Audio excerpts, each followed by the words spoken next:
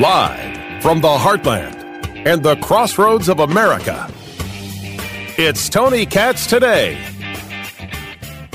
So will Trump be able to utilize all the information they get in discovery? And the answer is, it doesn't look that way. Tony Katz Today. Find it all at TonyKatz.com. The judge in the case, District Judge Tanya Chutkan, who's overseeing everything, heard arguments about restrictions on evidence in the case, right? Trump said, you come after me, we come after you, and therefore the special counsel said, oh, he's threatening us. We can't allow him to share this, that, or the other, or have this, etc.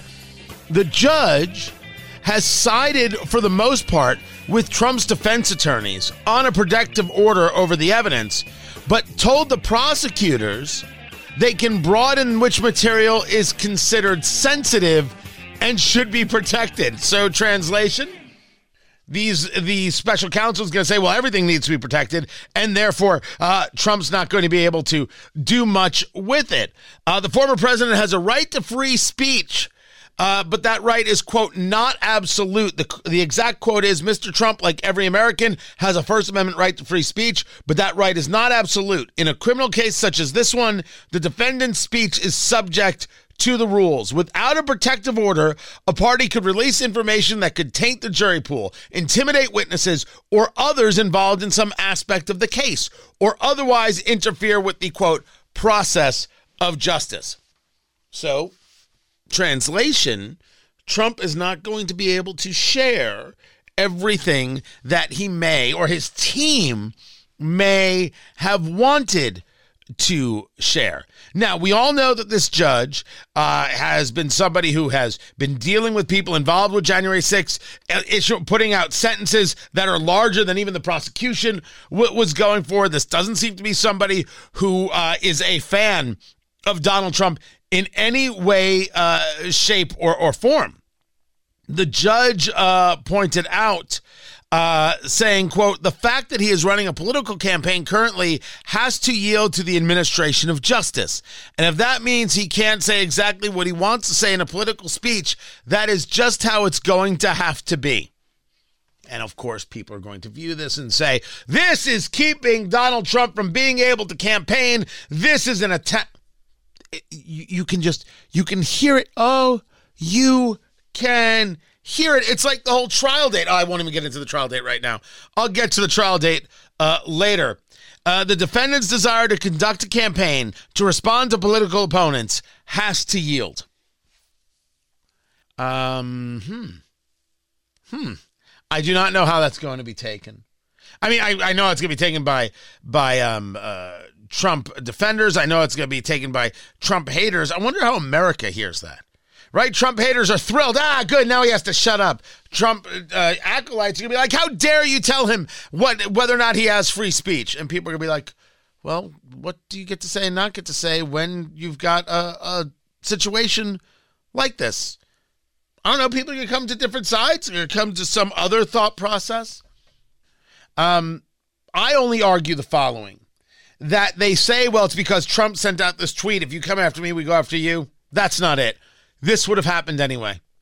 Sooner or later, whatever the case may be, this would have happened. Trying to keep Trump from speaking absolutely would have happened no matter what. Keep it here. I'm Tony Katz. One could describe it as unintended consequences.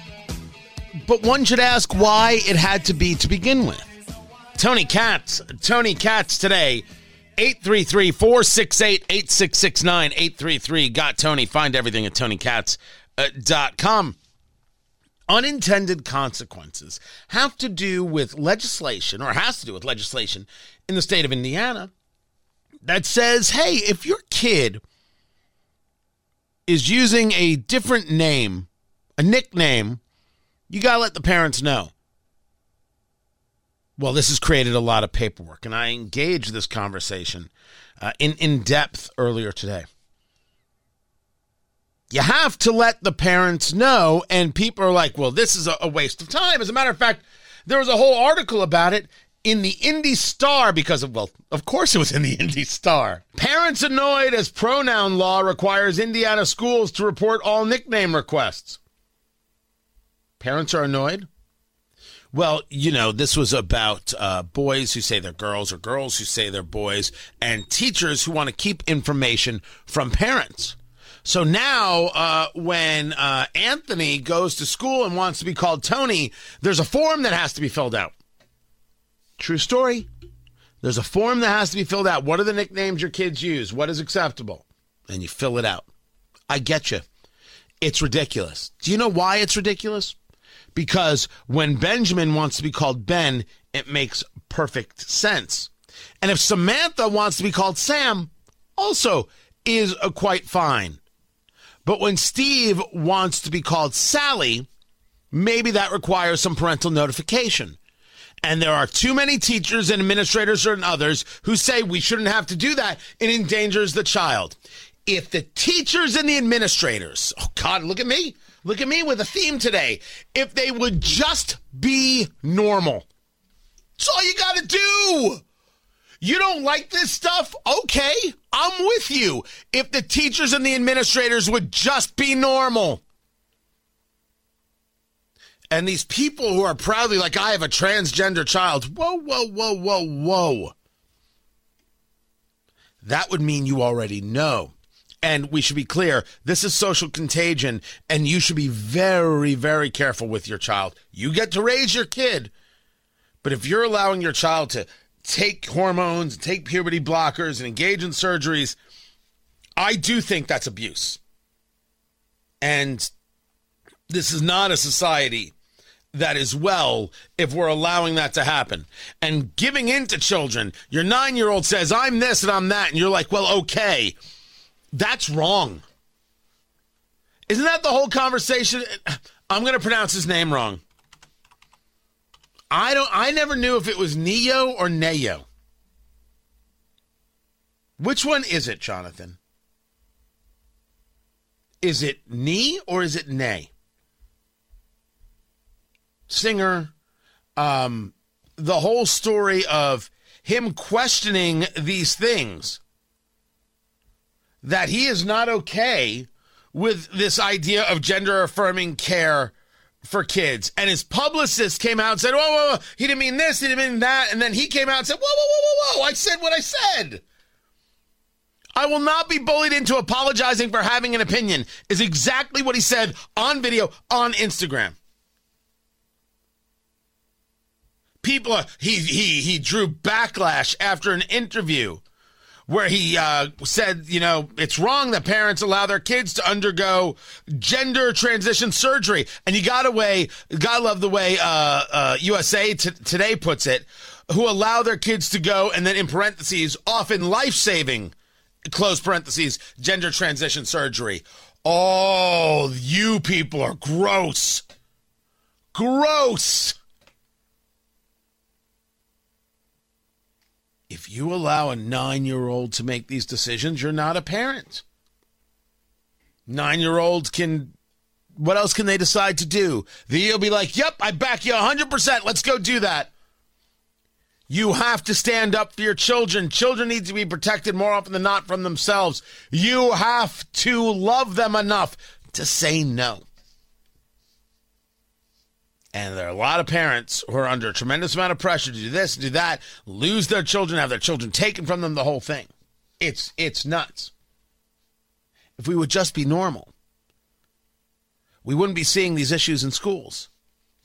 If teachers, not all teachers, but far too many teachers, if administrators, not all administrators, but far too many administrators, would recognize that parents play an integral role and you don't keep things from them, we wouldn't have to go through this nonsense. But they want to keep things from parents. They see parents as the enemy. So the entire school system has to be broken in two. The unions have to be broken. The system has to be broken, and parents have to take back education. And if that means homeschooling, it means homeschooling. If it means charter schools, it means charter schools. But public education, if this is the way it's going to be, is a failure. I say this as my kids go to public school, and I'm super impressed with what's happening with them. but they don't actually get exposed to any of the woke stuff. Maybe it's because of their parents. Maybe it's because of their own fortitude. Maybe they're just too dopey to notice. I don't know. They know things are happening, but they don't. It's like it doesn't bother them. It doesn't infiltrate into their lives, which I'm thankful for. But if you're annoyed by the fact that you have to fill out what your kid's nickname is, remember that if the teachers and the unions and the administrators had just been normal, none of this would be going on. Just be normal. Parents get to know what's going on with their kids.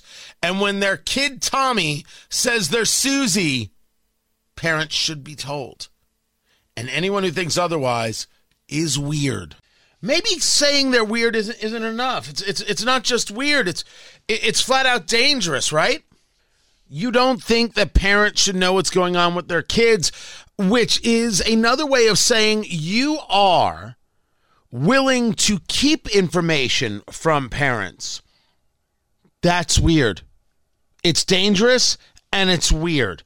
And it is, by every standard, not only abusive, but predatory. As a concept, the idea of shh, don't tell your parents, or shh, I won't tell your parents, or shh, it's our little secret. That's the stuff we were warned about with those ABC after school specials. And now we have a society that says, good, because the parents can't be trusted. I must state that any organization that starts with, well, parents can't be trusted, and parents aren't good to their kids, and parents throw their kids out if they learn this or they learn that, those organizations are not organizations to support. Those organizations are not organizations to want to work with, whether it's with your time or with your dollars. How disgusting. Because that argument is, don't trust parents, rip the parent from the child, engage in the cleaving of the child away from the parent, and give the child agency. If the child has agency, the child can determine their own medical decisions. The child can determine their own future. And then, of course, who they love and who they have sexual relationships with. What? It doesn't go all the way down the line? Of course it does. It is everything that the people who've been saying the term groomer have been worried about and warning against. It only goes in one direction. As a matter of fact, allow me to put forth that there actually is no other direction. My argument does not do away with certain realities. There may be parents who don't handle these things well. And there may be parents who get angry at their kid for feeling a certain way. And there may be parents who throw a child out of the home. I don't say no that can happen. I don't even say no to the fact that has happened. But the idea that parents shouldn't be informed because of that minority group, you're insane. And the term groomer fits. That ain't my fault. It's not my fault that a bit of terminology fits what it is that these other groups, these other people are proactively supporting. None of this, as I was saying, none of this about your name should even be a conversation. Just be normal. But the issue is the culture war presented by the political left. This is a culture war presented by the political left, where they said, we can take your kid can decide that they are a different gender, they can have surgeries, they can take medicines, and there's nothing you can do about it because that proves that you are the problem and you're a detriment to your child. Holy cow. They did this, and people said, wait, it's my kid. And then the left screams, my gosh, look at this culture war you're having. I don't give a damn if a Hoosier parent is annoyed by having to fill out a form. You know what? Too bad for you. You want to blame somebody? Blame the progressives who think they should have more control of your children than parents, than you. Blame them for starting this fight and actually thinking that a boy could decide they're a girl or a girl could decide they're a boy, which they can't do. Blame them for not protecting children. Well, now you've got these Republicans who create these ridiculous laws, and now we have to fill out these forms. You mean blame the people who actually believe that you should know what's going on with your kids? Blame them? Kiss off. Blame them.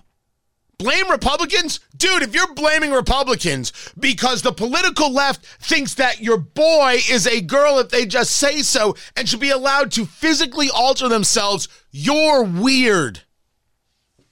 The left started this fight. The left came after your kids, and weirdly, they support the people who come after your kids because, of course, it's coming after your kids. There is no other way to describe it. It was Fingers Malloy, who I do Eat, Drink, Smoke with, eatdrinksmokeshow.com. Fingers has his own radio show in Michigan. Fingers, for a long time, was a columnist for the Washington Times Online. Fingers is very good at these things.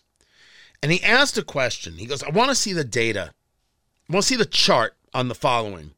The number of people in America who are actually transgender and the number of transgender activists. And it's his theory that the number of activists would dwarf the number of people who are actually quote-unquote transgender.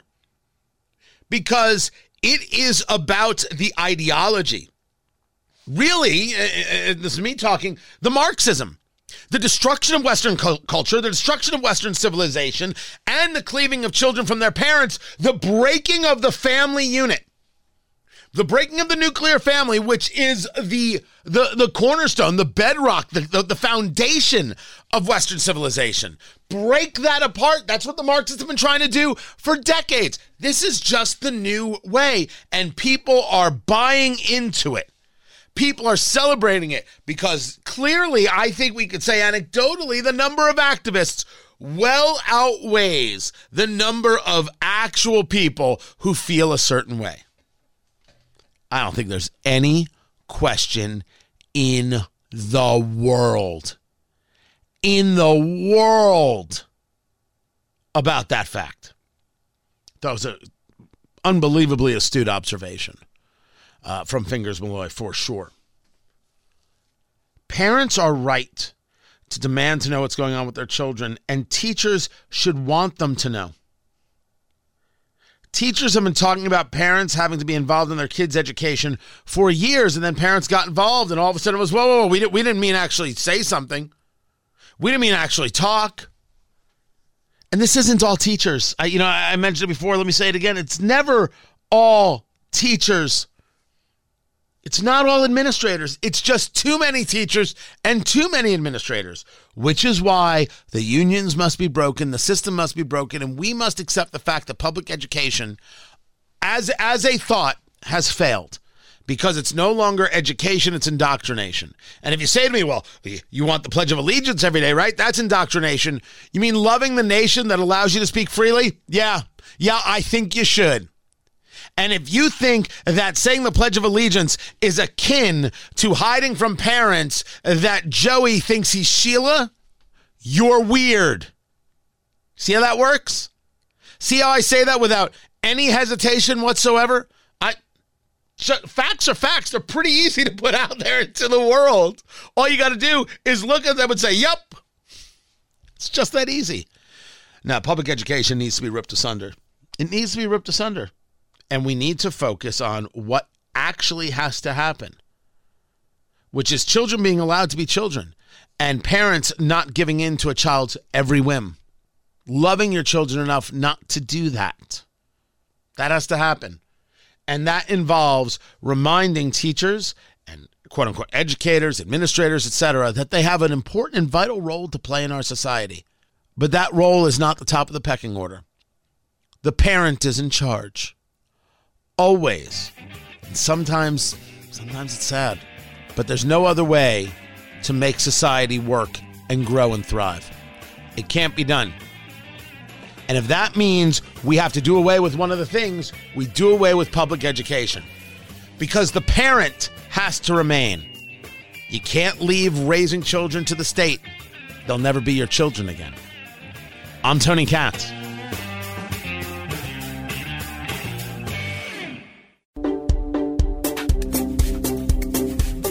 The Colts begin preseason, and the era of Mr. Richardson has begun. Anthony Richardson, to his friends, he will start against Buffalo. He'll play a quarter.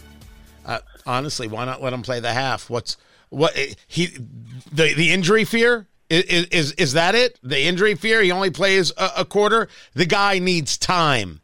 He is a rookie quarterback, and no matter how many physical assets the dude has, he needs time to develop. I say get him as much practice time in those game situations as humanly possible. Tony Katz today. Good to be with you. JMV joins us from 93.5, 107.5, The Fan in Indianapolis. He is the voice of sports in Indiana. There is zero surprise, JMV, zero surprise that Anthony Richardson is the starter. Worst kept secret in all of America. But why in the world are they only going to play this guy a quarter? I think that's a mistake. Well, I will say this, Tony. I agree with you as far as the volume that he needs. He needs every chance, I think, that he can get. It does make sense. I think it's going to be more about the number of plays, Tony, than it is a number of plays, series, for example, more than it is just, all right, once the first quarter is over, then he's out, Gardner Minshew's in. So I would look more for that aspect of it, to play, the amount of plays, what they're able to do and work around that playbook in those particular plays, whether they're able to sustain a drive or, if it's snuffed out, hopefully get him into those situations against another team and a defense that's much better than the Colts. I'm assuming, even with not their frontliners in there for the most part, coming at him. So it does make sense to me. It does, but you also do. And you mentioned going down this path is exactly the way that it had to occur, and that's what it did. And again, I'll tell you this, I think it sets the stage. Week number 1, Anthony Richardson under center. Both of us agree that's exactly what should happen. But you know what? Before you ask the next question, remember a year ago in Buffalo, the offensive line played horribly. This was the one group, played horribly, and we just kind of said, you know what? It's the preseason. Don't worry about it. They'll be fine. That set the tone for this offensive line group for the remainder of the season. I mean, it was awful. So those are things that you can gather. In the preseason does not matter. The way that you're able to execute and the way that you look against one teams, two teams, whatever, is very important, and that's what we're going to watch for tomorrow. Stick with quarterback for a second. Gardner Minshew, who's in his 4th year, not a veteran when we talk about veteran quarterbacks or journeyman quarterbacks by any stretch, but certainly a fan favorite, a guy people like, and yes, a guy who can throw the ball. He accepts the fact that he's the backup quarterback on the Colts and could be for as long as he wants to be behind Anthony Richardson.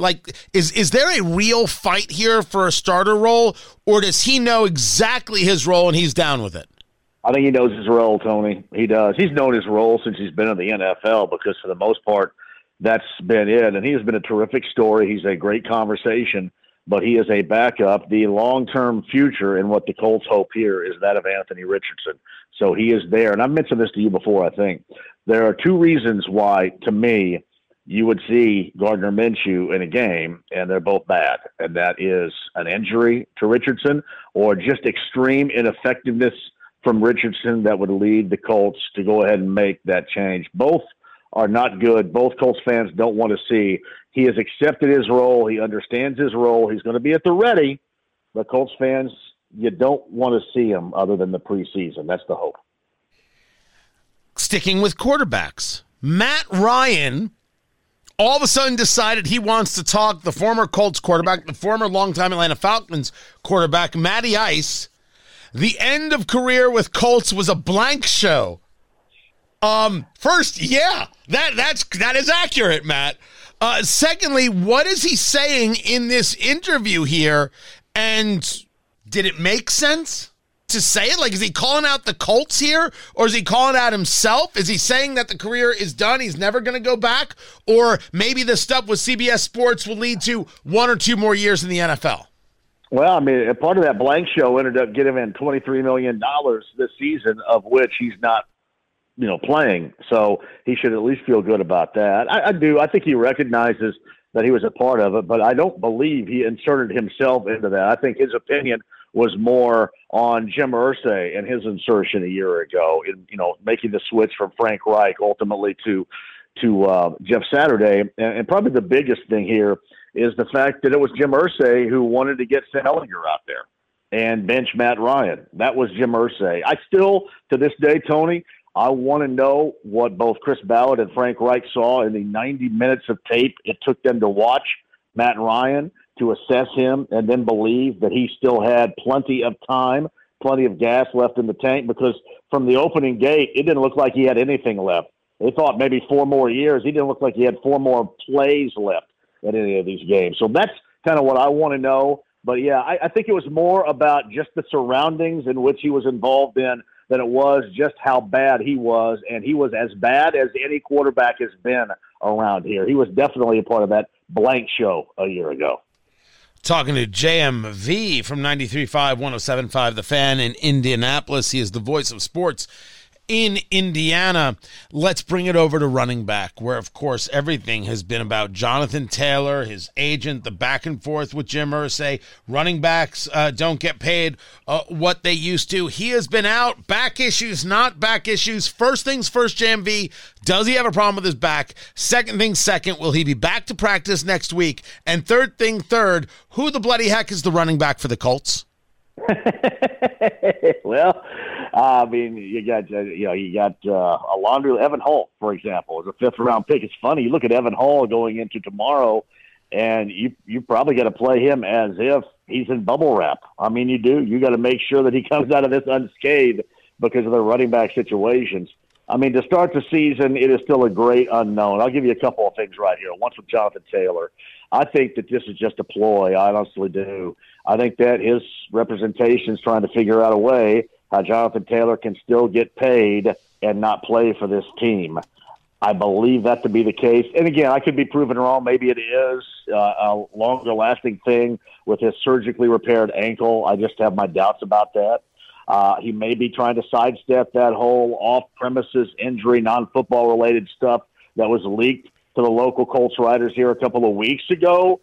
Maybe he's trying to sidestep that. But to me, I bet you they're trying to exercise an opportunity here to get him paid without him playing for this team. And what I think it does is it further escalates the fact that this is breaking apart to a point. If he's able to get paid and not play, then you wonder if the Colts end up breaking down, going against the grain of what Jim Irsay said, and trying to find another spot for him on another team. Meantime, you look at Kareem Hunt early in the week, and this makes zero sense to me. I know that the possibility that of the signing Kareem Hunt, he played with Kansas City, he was with the Browns, and he's got like 8 or 9 years on him in the NFL. I think 8 years, and there was a serious plan to try and sign him. Yeah, I mean, according to national writers, that the Colts actually made an offer. To Kareem Hunt. I thought all along, Tony, that he had just visited New Orleans. And all these national writers said the same thing because they get all their info from his representation. They said, great visit, but now, hey, the Colts are really interested, and now he's off on a jet to Indy to give them a look-see here. So I always thought that was his representation trying to build up the value for his client in New Orleans. But according to those that cover the NFL at the highest levels, the Colts made an offer. And if that position is so disposable, if you really, truly, Tony, don't need Jonathan Taylor, and clearly they've made that line in the sand from top to bottom completely known, so you're going to tell me this is the guy? This is the guy you're going to go with? And even beyond his off-the-field crap of the past, he's been completely ineffective. I mean, he has not at all put up any numbers. Last year, he was a pain in Cleveland early. He wanted out. He wanted to trade himself. So the ineffective nature of just him in general, it just defies all logic why the Colts, if you need a camp body, get a camp body. You know, they got Jason Huntley's a camp body. Get him. That's fine. But you don't need to mess with Kareem Hunt in this situation, especially if you view the running back through the prism of Jonathan Taylor in the fashion in which you do. It just didn't make any sense to me. Let's take a step back here, JMV, talking to JMV, the voice of sports in Indiana, and let's just a real quick on the rundown. You called Jason Huntley a camp body. I'm not so sure. Jonathan Taylor, out. Zach Moss, broken arm, sorry to hear it. You've got Deion Jackson. You've got Evan Hall. They signed Jason Huntley. They signed Kenyon Drake, which no one's talking about. And then you've got my guy, Jake Funk, who I just want to see play, so they'll play the music. We want the funk, because Lucas Oil is going to sound amazing when that happens. You're telling me that Jason Huntley can't play? And what about Kenyon Drake? Because he at least has played and has seen moments of success. Yeah. No, you're right. He's played in places in which you would say the style of quarterback would be befitting of his talent in the backfield. However, don't you question, you got Kenyon Drake signed. He's here. He's been working out for the past week with your team, but you bring in Kareem Hunt too. I mean, Kareem Hunt's not a camp body. I mean, that's something that you're going to have to get past a couple of different directions. You're going to have to get past the fact that he has a past, and you're going to have to answer those questions, and then you're going to have to explain to everybody, why you believe that he is going to be that. That is a season-long signing right there if you do it. And that's the part I didn't understand if you had Kenyon Drake. So to me, Kenyon Drake's not impressed, and the fact that they need a camp body, that Jason Huntley has, I know, a history of being in Philly, but it's a very small history. They just need bodies at running back right now, and that's exactly what he is. Kareem Hunt was different. Maybe Tony, in closing here, it was just a ploy. Maybe he was saying to the representation of Jonathan Taylor, hey, we're really serious. We don't need you right here. We'll go and get this guy that has at least accomplishments in production in the past. But I don't see any other way why you'd screw around in the fashion of what they did with Hunt. And they need camp bodies, and that's why Huntley's there. Your percentage, your odds that the season starts and Jonathan Taylor is not in uniform playing?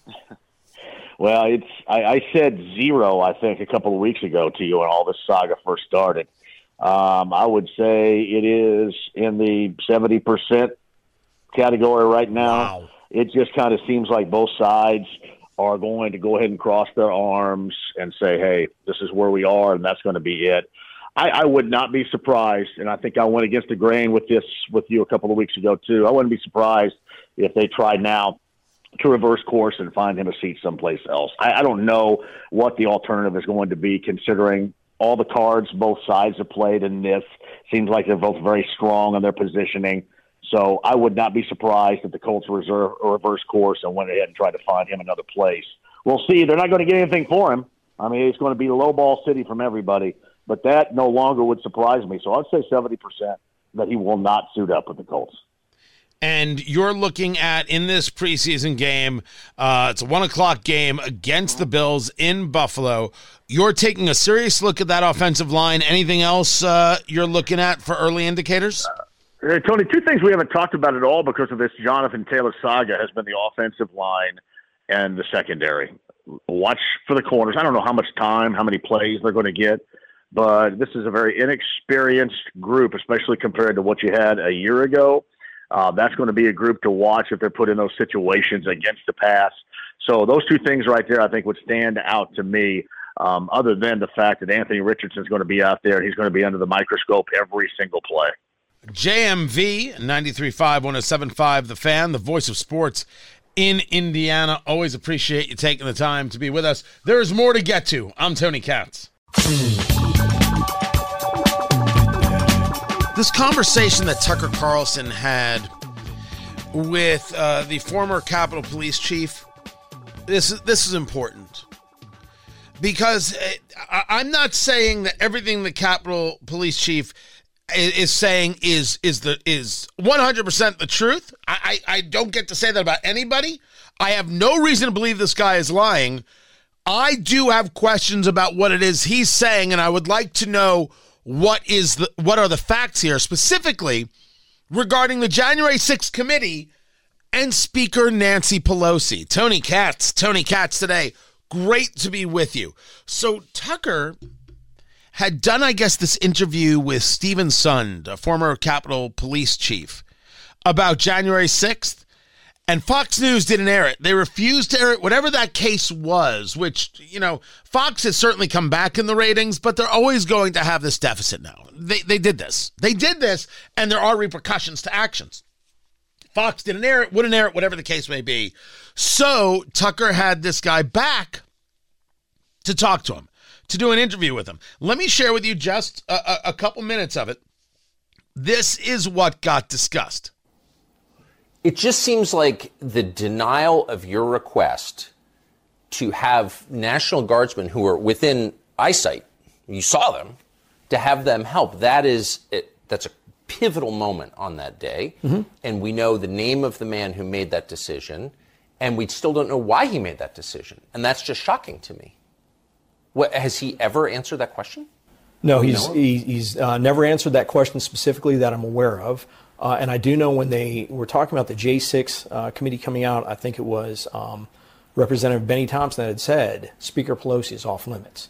So they wouldn't get any of her records, her phone records. What do you mean she's off limits? I believe that was one of the things he said, that her coming into this was she was off limits to the inquiries of the January 6th. Well, she was running the House that day. I hear you.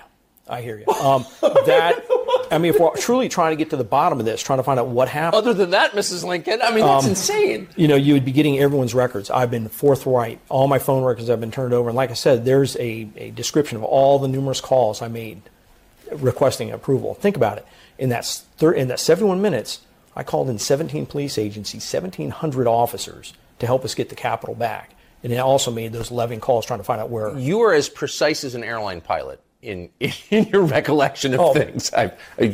So yes, I think everything you have said is provable. Mm-hmm. These are not. The book's all based on fact. You can go through it. I reference all the facts I have. Footnote. You get access to a lot of the intelligence. It's fact. And my story hasn't changed in 2.5 years. So just to circle back to this Paul Irving, who played a pivotal role, I think whose name is unknown to most people, even people who follow what happened on January 6th. What happened to him? No idea. He disappeared shortly thereafter. Haven't heard much from him. Paul Irving was the sergeant at arms for the House of Representatives. He resigned the next day, the day after January 6th. But the moment of, wait a second, I want to know more about this. Nancy Pelosi was off limits regarding an investigation on January 6th? You're telling me the January 6th committee was told they weren't allowed to ask questions of Nancy Pelosi? There were no depositions, no grabbing of video, no audio, no nothing. Pelosi was off limits? When she played a pivotal role, as Tucker Carlson pointed out that day. That I want to know more about. That I want to know much more about. I want Democrats on the January 6th committee, like Adam Kinzinger, see what I did there, to explain if they didn't talk to Pelosi and why not. I'm Tony Katz. This is Tony Katz Today.